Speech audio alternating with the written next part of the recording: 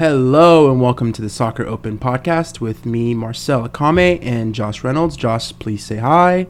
Hey everybody, how's it going?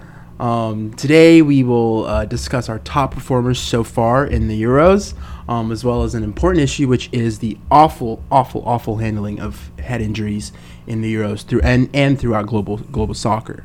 We're really looking forward to discussing these things and hopefully giving you some interesting discussions. Thank you so much.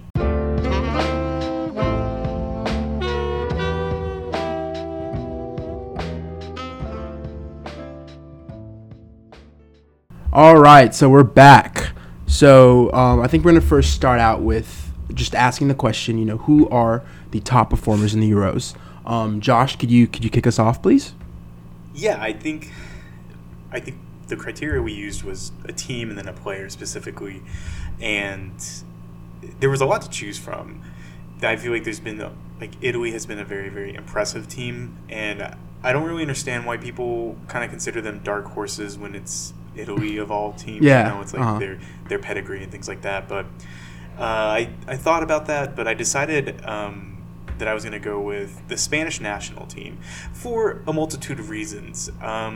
They just I feel like out of all the big teams, this one seems like the one that's most in transition, maybe tied with Germany.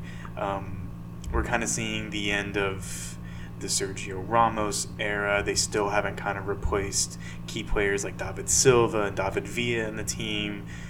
David De Gea has been struggling in goal, so it just seems like the national team, without Iniesta and Xavi, don't have the same spark and the same bite that they used to. Yeah. And so coming into a big tournament where they didn't, I should have done better research. I can't remember if they didn't qualify for the World Cup last time, or if they did, they struggled immensely. But either way, this is a team that hasn't had to show on a world stage in quite a while, and coming off winning the Euros in 2010 or 2012. Sorry, 2012. Yeah,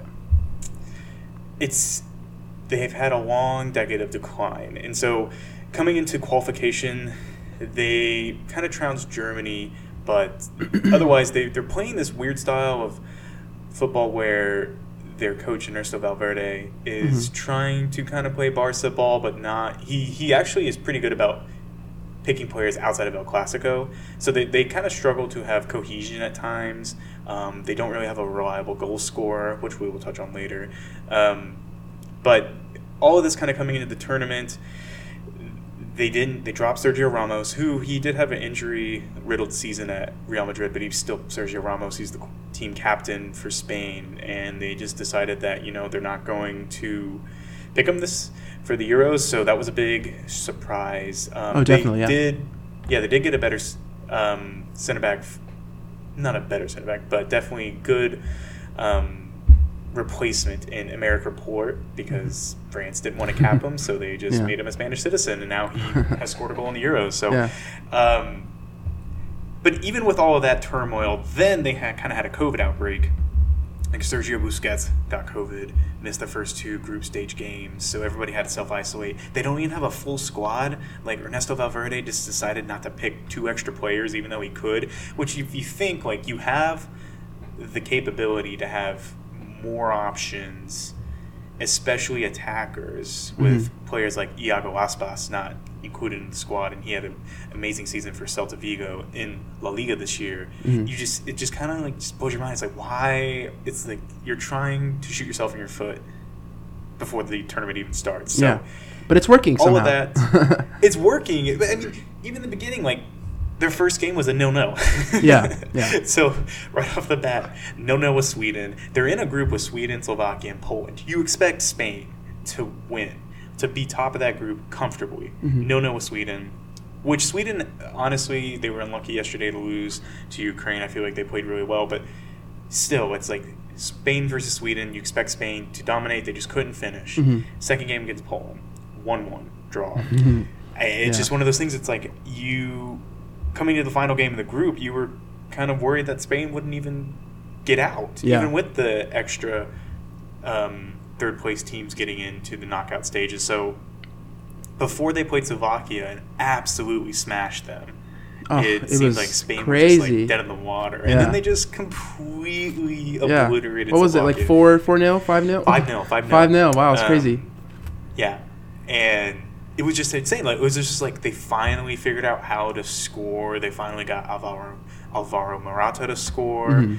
and it seems like players like Koke, especially in the midfield, is really kind of like becoming the leader that on the pitch that Sergio Ramos used to be. Mhm. Because outside of that, there just isn't a lot of leadership, but he's kind of really shown up Mhm. in the last few games, and they have a lot of creativity now with Ferran Torres Yeah. of Man City, and Ernesto Valverde has kind of proved that he doesn't really need like Gerard Moreno, who was an excellent player for Villarreal this year, Mhm. and other players like that. Like he can just rely on Ferran Torres, Pedri, and Koke, and try to get Morata to bag some goals, which, and to his credit, he has 2 so far. So Mhm. coming up to the game, their knockout stage with Croatia, that was pretty much anybody's game for especially in the beginning, because they had just the most horrendous own goal I've ever seen. Like Pedri just smacked it back to the keeper, and I mean that was tragic. I saw that and I was like, oh, like, game over. From like 35 yards, he just whacked that thing right at the keeper. And like Unai Simon, like he has played okay. Like I think he's probably still in better form than David De Gea, but he plays for Athletic Bilbao. Like he's been kind of given the crown as like, oh, this is going to be the future of Spain, like the goalkeeping department. But he just didn't watch the ball all the way into his foot and just rolled right into the net. Tragic. That's a elementary mistake right there, isn't it? They're not going to come back from that. And then they did, and then they ended up going up 3-1, and unfortunately let Croatia back into the game. But in extra time, they showed resilience and they showed a tenacity with their possession. Like it seems like the last 2 games, not only have they scored 10 goals, which is impressive, but it's just they finally figured out how to use their possession to actually break down their opponents, especially as the games wear on. And it's just they hog the ball, the team will press them, get tired, and then Spain will just get a through ball in behind, or they'll just slowly build up, have a clever cross. Like there's a lot of goals where you look at it and you're like, okay, that looks like a Man City goal, or okay, that looks like a Barca goal. Like they're finally starting to catch their feet. So question then, if since you see them as this like this team that's kind of clicking right now, what would you say is their weakness right now? What would you say, if they went out next week against Switzerland, right? Or in the following round against whoever, who do you think, or what's the reason that you think it's going to be for? Like why do you think that they're gonna, if they don't make it all the way through, why is it not going to happen? Yeah, I think the Switzerland matchup will be interesting because I think it'll come down to which team is more defensively solid. I think that's probably been the weakest part of Spain's game. Like even in their 0-0, like they still give up some good shots to Sweden. They let Robert Lewandowski score. Yeah. And there are times when it just seems like one of their defenders clicks off. Like you have Jordi Alba, who's going to blaze up the left side of the pitch as a left back, but he's always going to get into attack. So there's always kind of that natural bubble. And the center back partnership is right now between Emerick Laporte and Eric Garcia, which is not terrible, but Emerick Laporte is a bit bigger, so he's not necessarily the quickest. Eric Garcia is pretty quick and shifty, but he's only like 6 foot. So I think it'll be, can they stop balls from coming over their head, and then how do they match up with people who, like my player of the tournament so far, Haris Seferovic, who is big, a target man. Like he absolutely bodied Clement Lillet of France, like to get his first goal. Like he shows that he can win headers comfortably, and he knows how to do it in the biggest stage. So if Spain can kind of mitigate those defensive issues, like especially if you consider Croatia's equalizing goal to make it 3-3, they just had a free runner into the box. Yeah. And it was like in between the 2 center backs, but he was in like the 6-yard box and just comfortable header home. Like it's just little things like that where it's like if they switch off for a second, because that's the downside of the possession ball. I think it's like they can kind of get a little too used to having the ball, and it's a little bit slower. And then if something crazy like that happens, and then, that's it's hard to come back from. Yeah, and I think it's something that the Spanish team has been dealing with for quite a bit, right? Like following their triumphs in previous competitions when they had a previous legendary team with the likes of Xavi, Iniesta, et cetera, et cetera. After that period of dominance, right, it's been this kind of slow possession style of soccer where you almost feel like they're scared of losing, so they kind of just keep the ball as high up the pitch as possible on the opposing side, and they defend through possession football, right? They defend by knowing that they're just going to stifle the opponent from even getting the ball. But at times that kind of approach has led them to just that kind of shape where they're just a U around the opponent's box and just keep passing it around it, and the game is really slow, and the opponents are just, two lines of four, and they just are just like, we're going to block the route to goal, and they're not going to do anything about it. And at times it has worked for them. It has worked for the opposing teams against Spain. But yeah, for a few games this year's tournament, they've just kind of broken that, because once they kind of have that one goal, and the opposing team has to open up a little bit, has to be a little bit more ambitious, right? It allows them to kind of completely dominate them. And I think that's what we've seen with the Spanish team so far, right? They have found ways to get that incisive pass that cuts the defense in half, and they're able to get the goal, and then the team has to open up, and they're able to just continue this dominance. But I think I'm agreeing with you with that like if there is a reason that they do go out, it's because of the defense. It's because they have they get a counterattack against them, and the opposing team is able to get a goal against them through the counterattack or a corner or a free kick or whatever. They're able to get one goal through. Switzerland can, and I'm sure Switzerland can do something like that with Severovic and Xhaka in there, and Xherdan Shaqiri. So there's a lot of passing ability and incisive passing ability in that Switzerland squad. And I think that even like with Xhaka, for a couple of years now, he's been the player of incisive passing. He's been the player that is able to take away the opposing team's numbers with just a simple pass, right? He's able to just see that quickly and just give a 1-2 all the way down the pitch, and all of a sudden 3 players are out of the game. And that's what he did against, I think they played France last, right? And that's what he did, and you can see that with one of their goals. He just completely took away Pogba and all the midfield in one pass, and I think that's if something's going to happen to Spain, it's going to be that. But yeah, I do definitely agree. This team is a team to watch now in this tournament. If they're able to get past Switzerland, it's just 2 more games to winning the Euros. So I think that there's a team that we could definitely see something like that happening too. So I think we're ready to move on to the next team, and that's my team, the Denmark national team.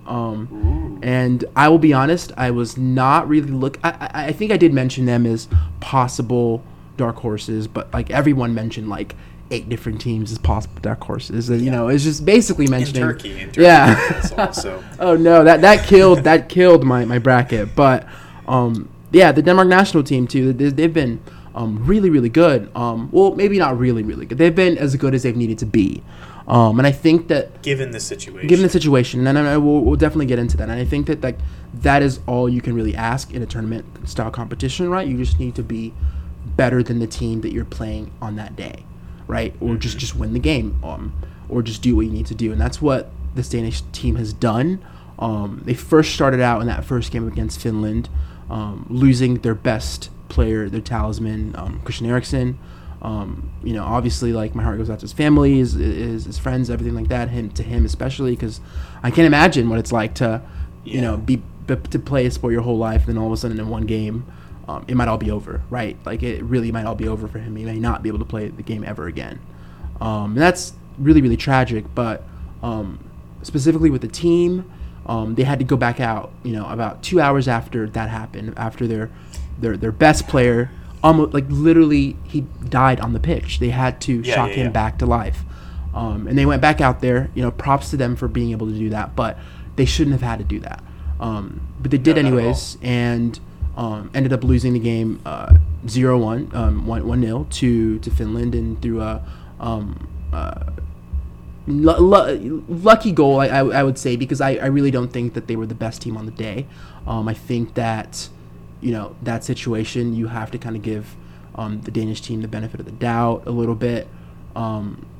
So, yeah, they did lose that first game. And then they went on to draw the next one, I believe.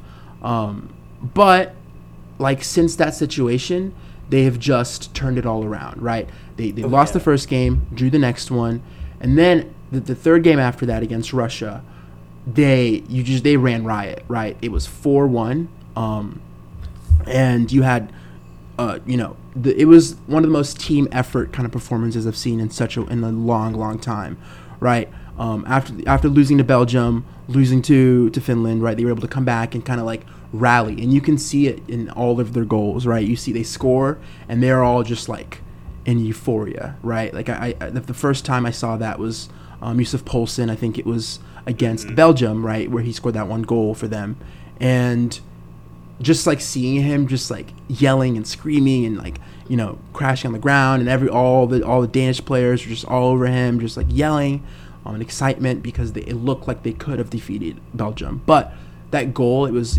all for Eriksson, and you could all see that then they were playing for him, and ultimately lost that game to Belgium, but then they played Russia and won 4-1. And I think that this Russian team kind of proved us right, because I think both of us didn't really see them going too far in this competition, and they definitely just gave up. I mean, yeah. Denmark were very impressive that day, but it was more of they're playing in Copenhagen. Yeah. They get a couple of goals, and then you just saw Russia was just no. Yeah. I just feel that was such an interesting game for a lot of different reasons. But if you ever want to see a clinic on a team just completely deflating, just giving up, that Russian team team knew that they weren't going to get back into it. So yeah. Props to Denmark for breaking them down. Yeah, and I think that this team really puts into perspective that concept I was talking about of the narrative, right? A lot of the times these kind of competitions, when you have a team that is thinking one way, right? They have something pushing them, right? There's things going on in their country, and it's making them want to play and show their country that they can do well, or something like your best player passing away on the pitch in front of you, and playing for him and playing to give him this win in this tournament, right? Or just to take this country far, knowing that so many in their country are hurting from what happened to Christian Eriksen. And you can just see it in their style of play. You can't really pick one specific player that has carried them. I think that if we had to pick one player, it would be Pierre-Emile Højbjerg of Tottenham Hotspur, who has 3 assists so far. He is doing so well, and just he has 2.3 key passes a game so far, and then you have Damsgaard, who was brought on to replace the creativity lost from Eriksson. He's quite a young player. He's 20, but he has a goal. He definitely could win. This has nothing to do with his technical ability, but the youngest looking old person award would definitely be his. He has such a baby face, but he's losing his hair, and it's just so crazy. Yeah, I definitely agree with that. And I'm just gonna say real quick, I don't know if you can hear the sirens in the background, but I live in the middle of the city. Shout out to DC. Shout out to living in Washington D.C. But we will go on from there. And then there's other great players that have played so well so far, right? We have Kasper Dolberg of Nice, who scored 2 goals in the game against the last game they played. I forget who against again. But he came on for Yusuf Poulsen, who got an injury, and I would say he is their best striker. So you can just kind of see this Denmark team. There's just something permeating in the atmosphere. Everyone is just playing their ass off here, right? You'd have Damsgaard with a goal and assist, 2.7 dribbles a game. Mela of Atalanta, he's got 2 goals now, I believe, but he got 1 last game as well. And they just completely destroyed the Welsh national team. It was 4-0, I believe, and you really didn't see the Welsh team scoring other than the first 10-15 minutes, where they had a few opportunities a little bit, with Bale dropping it a little deeper to kind of spray passes around, but that doesn't work that well when you're playing a team with three center backs that are against, two strikers, two players who are playing up top that are against, against the odds, right, with 2 versus 3, and you have Bale dropping in deep. There's no runners going beyond them. There's no opportunity for you to score, and once the Danish team got that first goal, got that second goal, it was it. The Welsh team just lost the plot. They were just running all over. You could not. There was no sense of tactics anymore. There was no sense of them believing that they could even come back in this game. And I think that this is, again, like where we see this narrative, this concept of the narrative, right? These teams play this Danish team, and they lose, they get a goal scored on them, and all of a sudden they are already deflated because they just see the way these dudes are just celebrating all these goals. They're celebrating all these blocks. They're celebrating every single little thing. They're celebrating winning a header. Like, they want this, and you can see it in every single one of their actions. And I think that, like, that really, really might take them very, very far in this competition. So I think that they have to get my vote for the top performers of this competition so far. And I'm not going to say that they're the best team in this competition, but I think that if there's a team that many don't see winning this competition left in this competition and that ends up winning, it's going to be the Danish national team. Anything to say about the same question? Yeah. Back to you about, given, I feel like I don't know if anything's an easy draw anymore because they play the Czech Republic next, but the Czechs just beat the Dutch. So is there, like, what is the one thing that could hinder the Danes as they pursue this title? Yeah. I would say, like, the thing that could hinder them is, like, specifically, like, their lack of, like, one specific, talisman player. A lot of the times when you look at these kinds of teams that aren't top rated, aren't the best in the competition, they do have that one talisman player. You look at Czech Republic, they have their striker, what's his name again? Patrick Schick. And he is their talisman, and he has performed like their talisman so far. And this team, like, when you look at a team that has a lot of goals spread around, you have a lot of there's no specific player that everyone can look to as this is our guy right now, because they've lost their guy right now. You might have a game where no one really steps up to the plate and kind of takes the game by the scruff of its neck and wins the game for them. I could see something like a 0-0 or a 1-1 against the Czech Republic and going into the penalty shootout, and that at that point is mostly luck, and they could end up crashing out of the competition just because they couldn't get one player to just make that one that one turn and shoot upper 90 goal, game over, right? So I think that if there's one thing that's going to make them come out of this competition, is going to be that.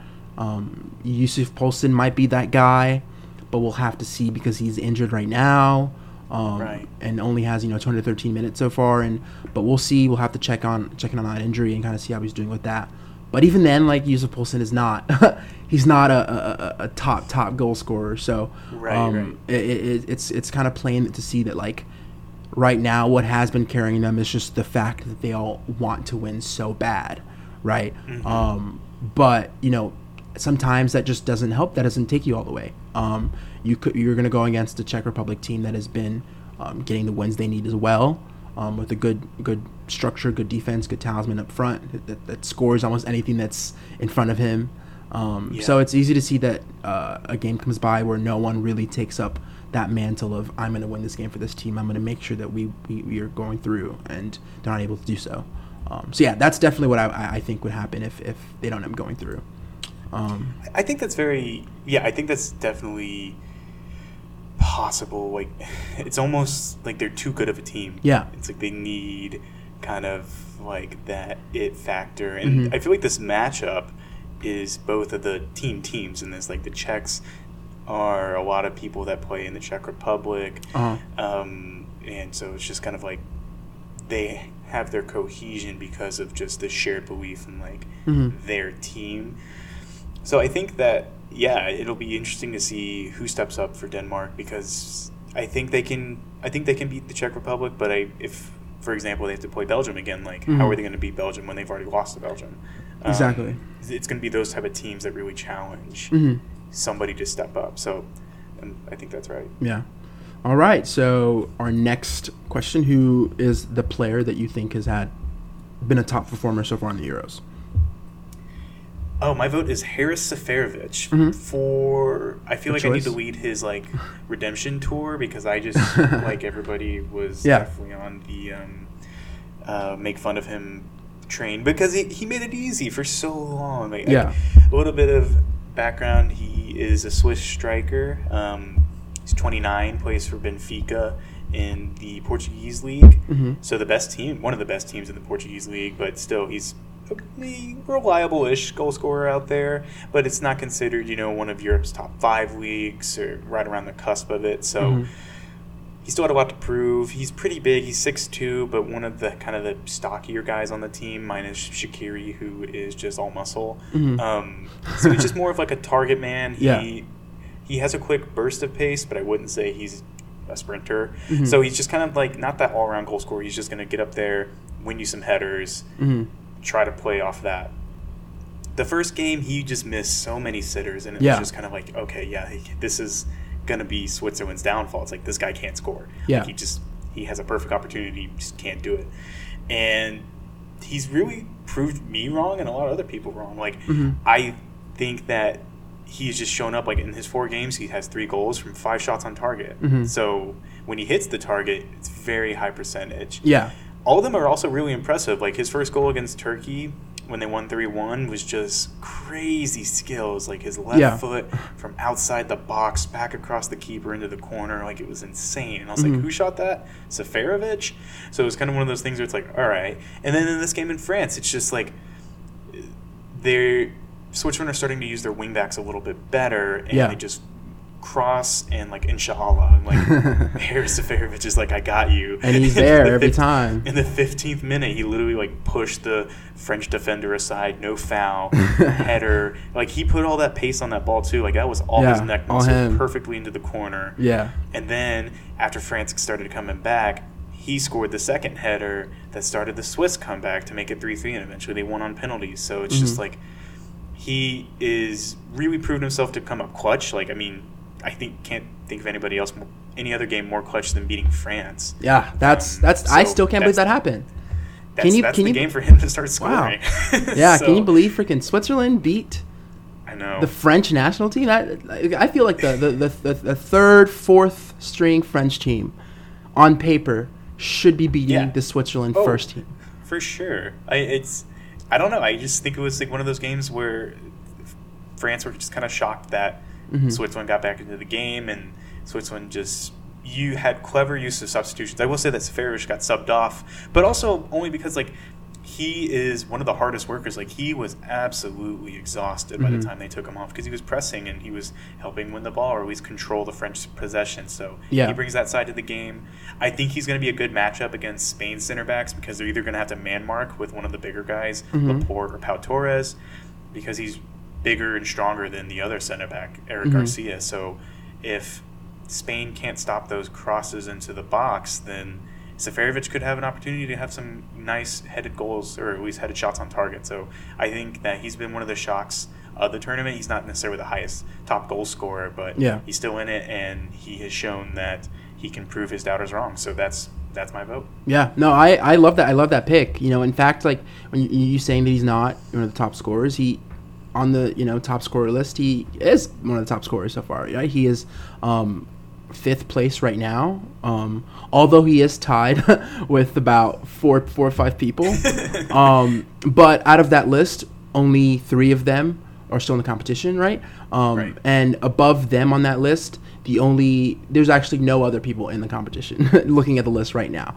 Right? On first place, we have Cristiano Ronaldo on 5 goals. Patrick Schick second with 4 goals, so he's still in the competition. Emil Forsberg at 4, Karim Benzema at 4, both gone. Raheem Sterling is at 3, tied with Romelu Lukaku at 3 as well, and Haris Seferovic is at 3. So I think that he really does have the chance to get top score in this competition if they're able to go all the way. Absolutely. It's going to be with him being the top scorer. I could guess. I hope. So yeah, he has been a very, very good player, and he's just like that type of like old school forward striker that's like big, strong. Oh yeah. But he still has those aspects of modern strikers in him too. Like, he is a hard worker. He's gonna press the defense if they're passing around. You can tell he like really wants to win. And he's one of those players that you can kind of sense like he kind of turns it on for his national team.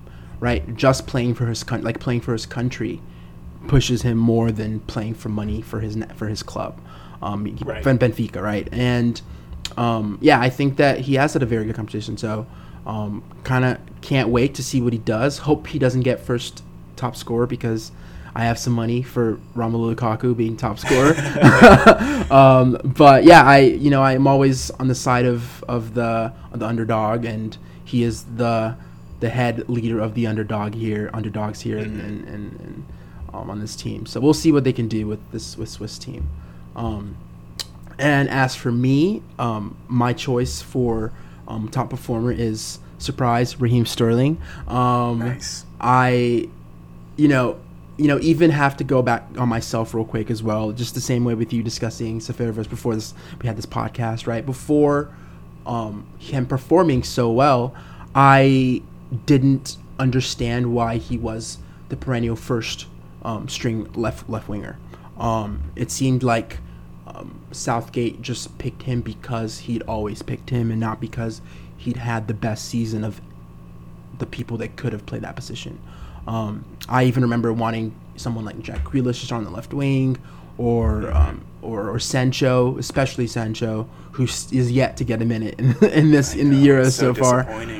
But it's disappointing, but also like it's understandable, because like this English team has like done as well as they could possibly have done. Maybe not with goal scoring, but with winning. And in every single one of the games that they've won so far, Raheem Sterling has scored. They've won 2 games 1-0 and one game 2-0 with obviously the Germany game that they just played yesterday. But yeah, this English team has just kind of surprised a lot of people. They beat Croatia 1-0. Who scored in that game? Raheem Sterling. They drew with Scotland, so it was 0-0. No one scored there. And then they played the Czech Republic. Who scored? Raheem Sterling. And then yesterday they played the German national team, and Raheem Sterling again scored the first goal, and played a role in the second goal where Harry Kane actually ended up finishing it off. And even like looking at the highlight of that goal, if Harry Kane hadn't been in that position, Raheem Sterling would have. He was right there in the line of that pass, of that cross through the face of the goal. And it's just like become just completely obvious that Raheem Sterling is one of the best players in the world at just being at the right place at the right time. A lot of his goals haven't been the kind of dribble a bunch of players and tap into the right corner kind of goals. They've all been the kind of goals where a ball gets crossed into the box and he's there. A ball gets passed through the face of the goal and he's there.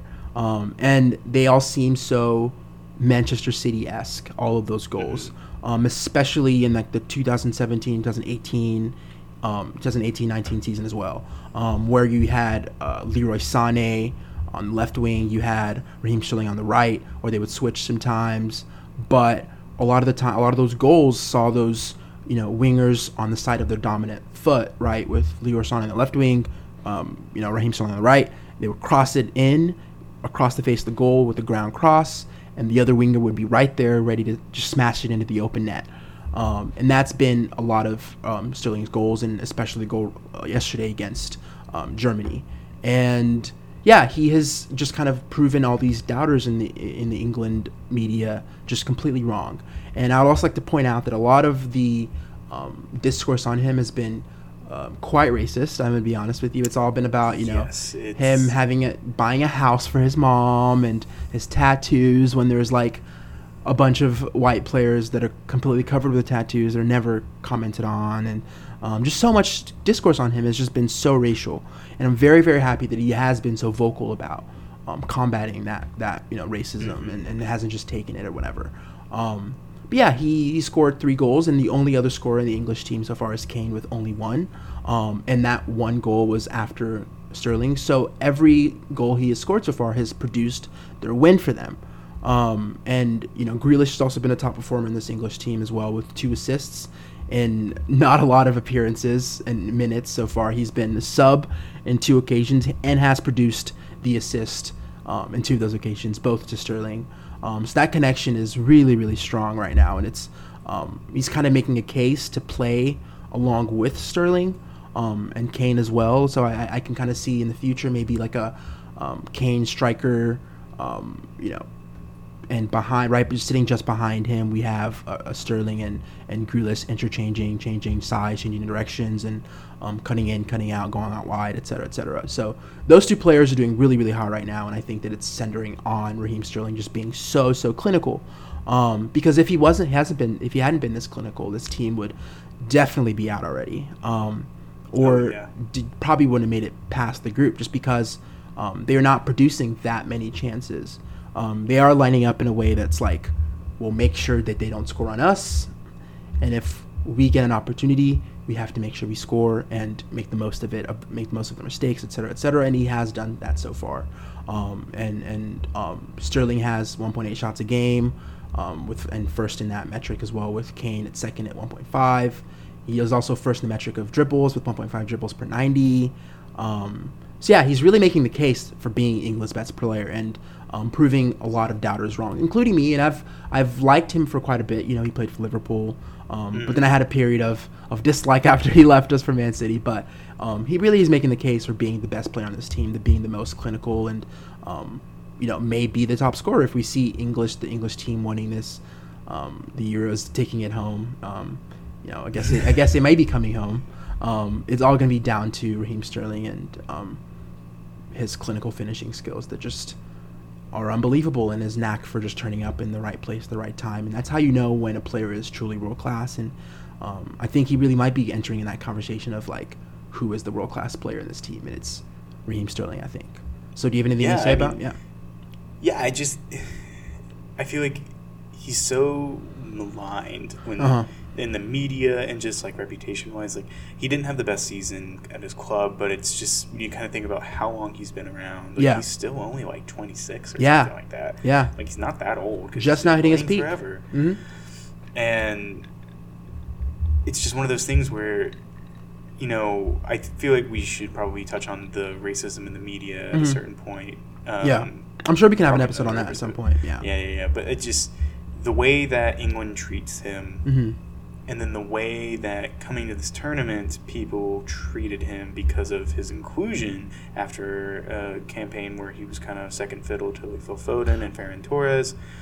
But he's just so like, what's important about that? Like, not to interrupt, but what's important about like that point you just made is that like he didn't have a horrible season, right? I believe he had 12 goals and like 11 assists or something. I'm gonna go look up the stats as we're talking, but he didn't have that bad of a season. He just wasn't the out and out best player on a great team, right?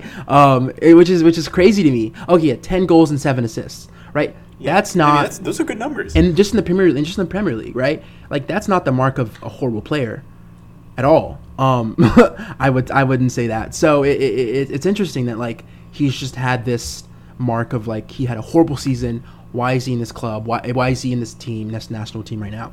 And like, I don't really understand it. And again, like we're talking about, it's definitely some racial elements in there. But yeah, keep going. Yeah, and it's just I guess quickly, like his use of space, like you said, like he's at the right place at the right time, but the movements that he creates, like the runs he makes, opens up space for other players. Yeah. Whenever he's on the ball, like it seemed like Germany were absolutely terrified whenever Sterling got the ball, and like he likes to cut inside, like he's not afraid to take people on for dribbles. Like there's aspects of his game where, especially with England having such a slow build up, like they need him to kind of like break open, and he just has shown time and time again that he's a good finisher, and he's in the right places. He's one of the best, like, smartest thinkers for like finding the right space. Like, I think he is easily their best player of the tournament, and I don't see them going further without him. Yeah, agreed. Definitely agreed. But now we are going to take a quick break, and then we'll be back to discuss our next topic of this podcast episode, which is what's happening with the Euros and head injuries. We're going to discuss that in a little bit, so please tune in, stay a little bit. Thanks so much.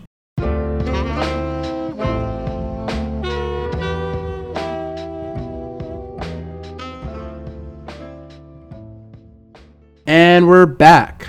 So, Josh, do you want to get us started? So what do you think is happening here with the Euros and head injuries? Like, what have you noticed? What have been some of the problems, et cetera, et cetera? I think we'll talk about like the 3 incidents a little bit later, but the thing with the Euros is concussions in soccer now are being taken more serious, which is important. Like that is a first step. Like head injuries need to be addressed even in contact sports where it's not like American football where you're using your head more often and there's like helmets and things like that. Like in soccer there's still ways for you to have head trauma, and that's been known for so long, but nobody's really considered it because it doesn't usually have like an outward appearance. And so coming to this tournament, UEFA said that they would try to mitigate concussions in these Euros by saying like they would remove players from the pitch to check if they have concussions, and if they do, then they won't allow them back in. They've said that like this protocol that will insist on the players being removed, even if it's been suspected, and this is like to help protect the health of the players. In action, they have not followed up on this protocol at all. I mean, kind of going into the incidents, I think the most gruesome one, because the player was unconscious, was Benjamin Pavard. In the France versus Germany game, like he just took a knee to the head. The guy was like flying. Yeah, I was horrified by that. Like I remember watching that and actually like wincing and looking away from the screen because it looked so bad to me. And I was like, yeah, there's no way that this is you can keep playing, right? Like, you just got a blow of the knee to your head and you get knocked out for like 10 seconds. Like you just saw him lay there. And yet he continued playing for 30 minutes of the match, for the remaining 30 minutes of the match. This is the thing that's really baffling me about this situation is having, like, I have a storied past with concussions, and part of the reason that my ignorance for concussions that I did have but I didn't consider to be concussions was the idea of like you have to be unconscious. Like, you have to be knocked out to have a concussion. And that's not the case. And no, it's not the case. Yeah. And also he was unconscious. Yeah. So it's like even worse. Like, oh, he checked a box. And then the French doctors said that they didn't see any signs of concussion, so that's why they allowed him to carry on. And I was like, I just don't understand what you need beyond like after that point. Like what else does he need to be like profusely bleeding from his ears or something? Yeah. So let's just let me go through the remaining 2 other cases that I thought I remembered of from the Euro so far, and this is by no means an exhaustive list because these 3 were found with about like 5 minutes of thinking and Googling, right? I'm sure there have been many more throughout these Euros competitions because like there's been so many times where I've seen a head injury and the player comes back on, but these 3 were the ones that I immediately remembered, and it's like the second one is Christoph Baumgartner of Austria, and he received a blow to the head and then continued playing, and then he went and went on and scored a goal, and then got substituted like 5 minutes later because he was dizzy. Obviously he had a concussion. The next we have Danilo Pereira of Portugal, who received a blow to the jaw from Hugo Lloris during the last group stage match in the group of death, and he fell down, and from his own words, his eyes were spinning in his head, and he was down on the ground, confused about what was happening, and then continued to play on, and then was substituted at halftime, right? And whether or not that was because of this head injury or a tactical tweak, because I'm sure that someone are going to make that case that it was a tactical tweak to bring on Renato Sanchez or whatever, but I think that again he had a head injury, and it's really interesting, like coming from being in a competition where the UEFA the organization have claimed that they wanted to focus on mitigating these concussion issues and removing the players from the pitch so they can actually have a nice check to see if they're concussed. But there's several factors that obviously make that impossible, right? Without like specific guidelines, specific rules and laws in the game, right? For one, these concussion assessments, like, they cannot be conducted and you can't come out of a concussion assessment of 5 minutes knowing that 100% we have figured out whether or not this player has concussion and whether they're able to continue playing, right? So this leads to the medical staff rushing, right? This leads to and then we have also other factors like, of course, like, the players are competitive, right? Like, you're not a professional soccer player if you don't get to this point in life if you aren't insanely competitive, and you're not a starter on a top national team if you do not believe that you like are the best shot at your team continuing on, right? So of course, like, if this player has a head injury and you ask them in like 5 minutes, you're doing these concussion protocol questions, like, they're going to do their best to not have the concussion, like, or not come out of that assessment with the medical professional saying that they have a concussion. And then you have other factors like wanting to be a professional and that player wanting to be like, I'm being paid to be here. I'm representing my team. I have to keep playing on. I have to tough it out, whatever. Or you have commercial factors. You have players with a lot of, they're wearing boots with their sponsor on it. They're representing a national team that wants to have a lot of exposure. Whatever. Money is involved. Everything. And there's so many factors that just kind of show us that there needs to be better guidance. There needs to be better forms of governing this thing, this huge thing that is hurting players, is hurting the sport.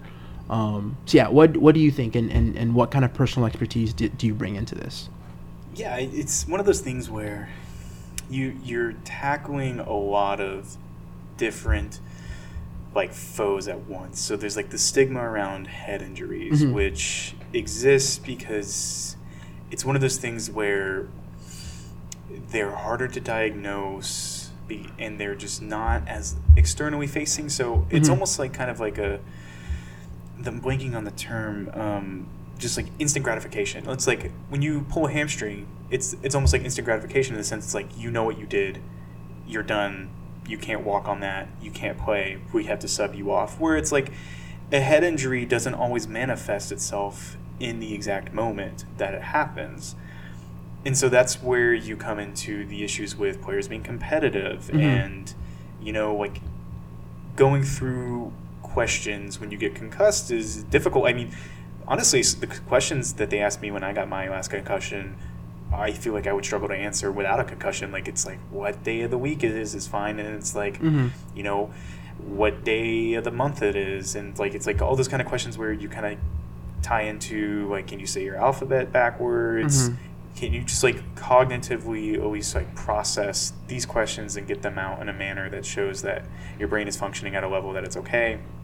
Because like, you don't have to be knocked out. Like dizziness is a big symptom. So I'm glad that Baumgartner pulled himself out of the game. Like that Mm-hmm. is a situation where if you're concussed and you continue to go on, you're more likely to get a concussion later down in the far future, like whenever in a different game or something like that, you're more likely to be concussed because you've already had concussion. Mm-hmm.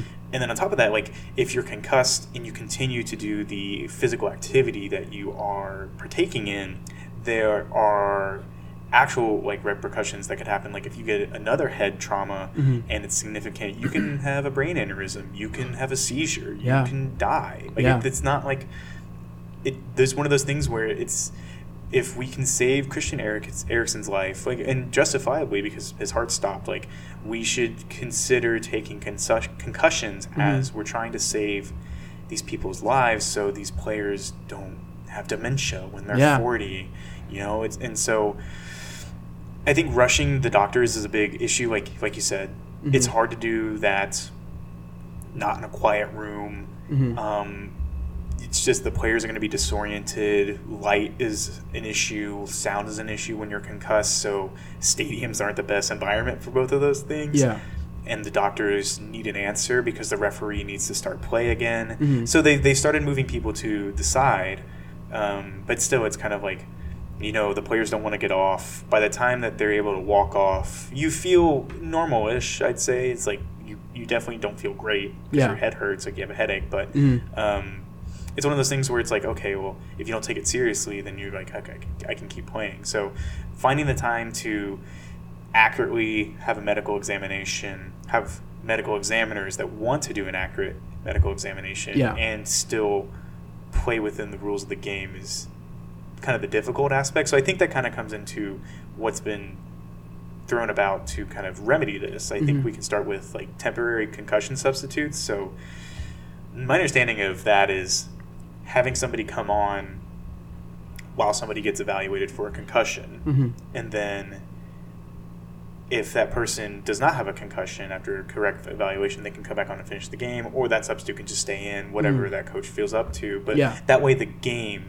itself isn't stopped, which I think is the big issue for a lot of people. So I kind of want to hear your thoughts on that. I think that, to me, this is the first ideal solution that has to come, obviously, with other solutions, such as like getting independent medical personnel that aren't swayed by I'm the like English doctor, and this is Harry Kane has a hand injury, but I know and I support this English national team. I want Harry Kane to be on the field, so obviously we had to have all those other guidelines, but I think that temporary concussion substitutes is the best way forward because I think it's just the players, also the coach, the team, the structural factors kind of push the best player, to want to keep playing.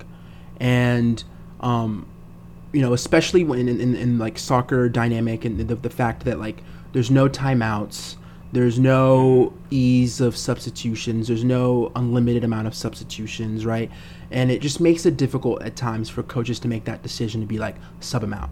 Or even the player knowing that like, hey, I got this concussion, the coach is going to sub me out. That's one less substitution we have for the game, right? And I know there's been some, mitigation, options that have come up, such as like giving an extra substitute if someone gets a head injury. But I don't think that's the solution. I think that just knowing that like if I come off for this injury, they're going to actually give me a full, complete concussion test to see if I'm actually concussed. It can take 10 minutes, it can take 15 minutes, or 20 or 30 minutes. But I know for a fact that like if I'm not concussed, I will be back for whatever is left of the game. And throughout that period of time, we're not playing with 10 men, right? Because it's almost like whenever the player is going through the concussion protocols, like their team is playing a man down. And we have a situation where the team that like, where there's a victim here that just got hurt is having to deal with, playing a man down, and they can let a goal in that during that time period. It just completely changes the game. And I think we could even take that even bigger than this concussions and just say when there's an injury, right, you can bring on a substitute immediately. And that substitute can come off only for the player that they were substituted for if that injury is not as bad as was previously thought. Because sometimes you see a player like hurts his leg pretty badly and it's hurting for like 10 minutes and he thinks he has to come off, and then you see the end of the game he's like jumping around with the team because like it actually ended up being not as bad as they thought it was.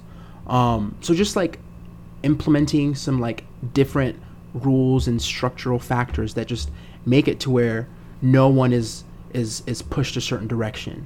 No one is made to make a decision quickly on the fly. I know that like if what I do on the side, I'm about to work for the EPA. Like, if I had to write some paper in like 5 minutes while a TV is like on me, while my friends are watching, my mom is watching, everyone's watching me, and I have to make this decision, and someone's telling me to go this way, someone's telling me to go that way, and like you're not gonna perform. You're not gonna perform as well as you obviously could. So I think that just like removing those structural factors that make it difficult to make a good full decision that is like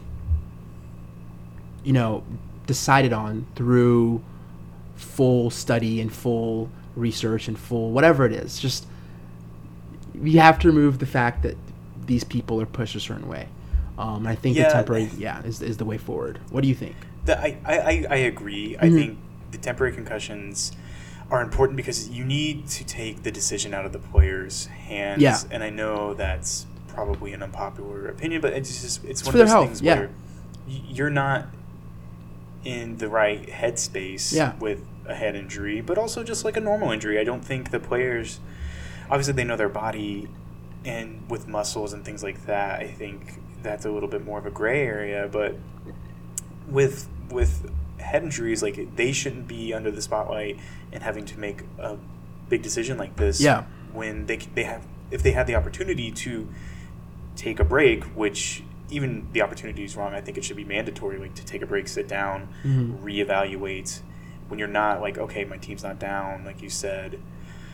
I think that's the way forward, but the problem is the structural implementation is going to be the issue because there's just no uniform guidance. It's just there's different leagues, there's different FAs, all that kind of stuff, and so you have to deal with that. Plus, you have to deal with the people that will hear temporary substitutes and be like, the game's gone. Like, those type of people that'll be like, oh, you don't play, like they don't play with leather balls anymore, blah blah blah blah blah, like those type of people. And it's so you got to fight on a lot of different fronts. But I think that if you don't do temporary concussion substitutes, you either have to stop the game, kind of like what they do with like water breaks now, which is kind of interesting. Like when it's hot, like they let them take water breaks, and the clock still goes. I don't think that's the right way forward, but I just don't think that they can abandon the game.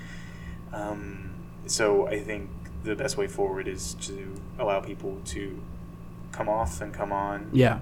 If they're not concussed, and even like give the player the opportunity, like, okay, if the screening takes more than 15 minutes and it was you got hurt in the 75th minute, it's like, hey, but you don't have a concussion, like you're clear to play next game. Like, concussions need probably about minimum a week if it's a minor one of rest to heal up. So I think it could be encouraging to be like, hey, like, you could still play, just not this game anymore, and that's okay. Like we're playing the long game, and that's what the your health is more important. It's like this is your health, and I know you want to win, but like you should want to live more than that. So and you also want to remember your wife's name when you're 50.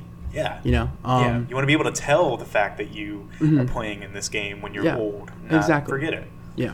So I mean, there's a lot of solutions that could be implemented and stuff, but I think we can definitely agree that like something has to be done, because it's definitely not right to see a player get a knee to the head, pass out, and then keep playing. I at least I don't think so.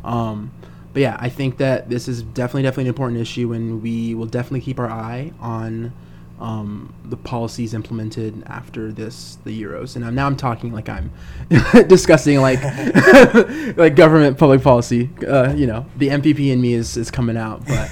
Yeah, it's definitely something to keep an eye on. But that is it for our main discussions of today. And we will just end with a very, very, very, very quick fire question.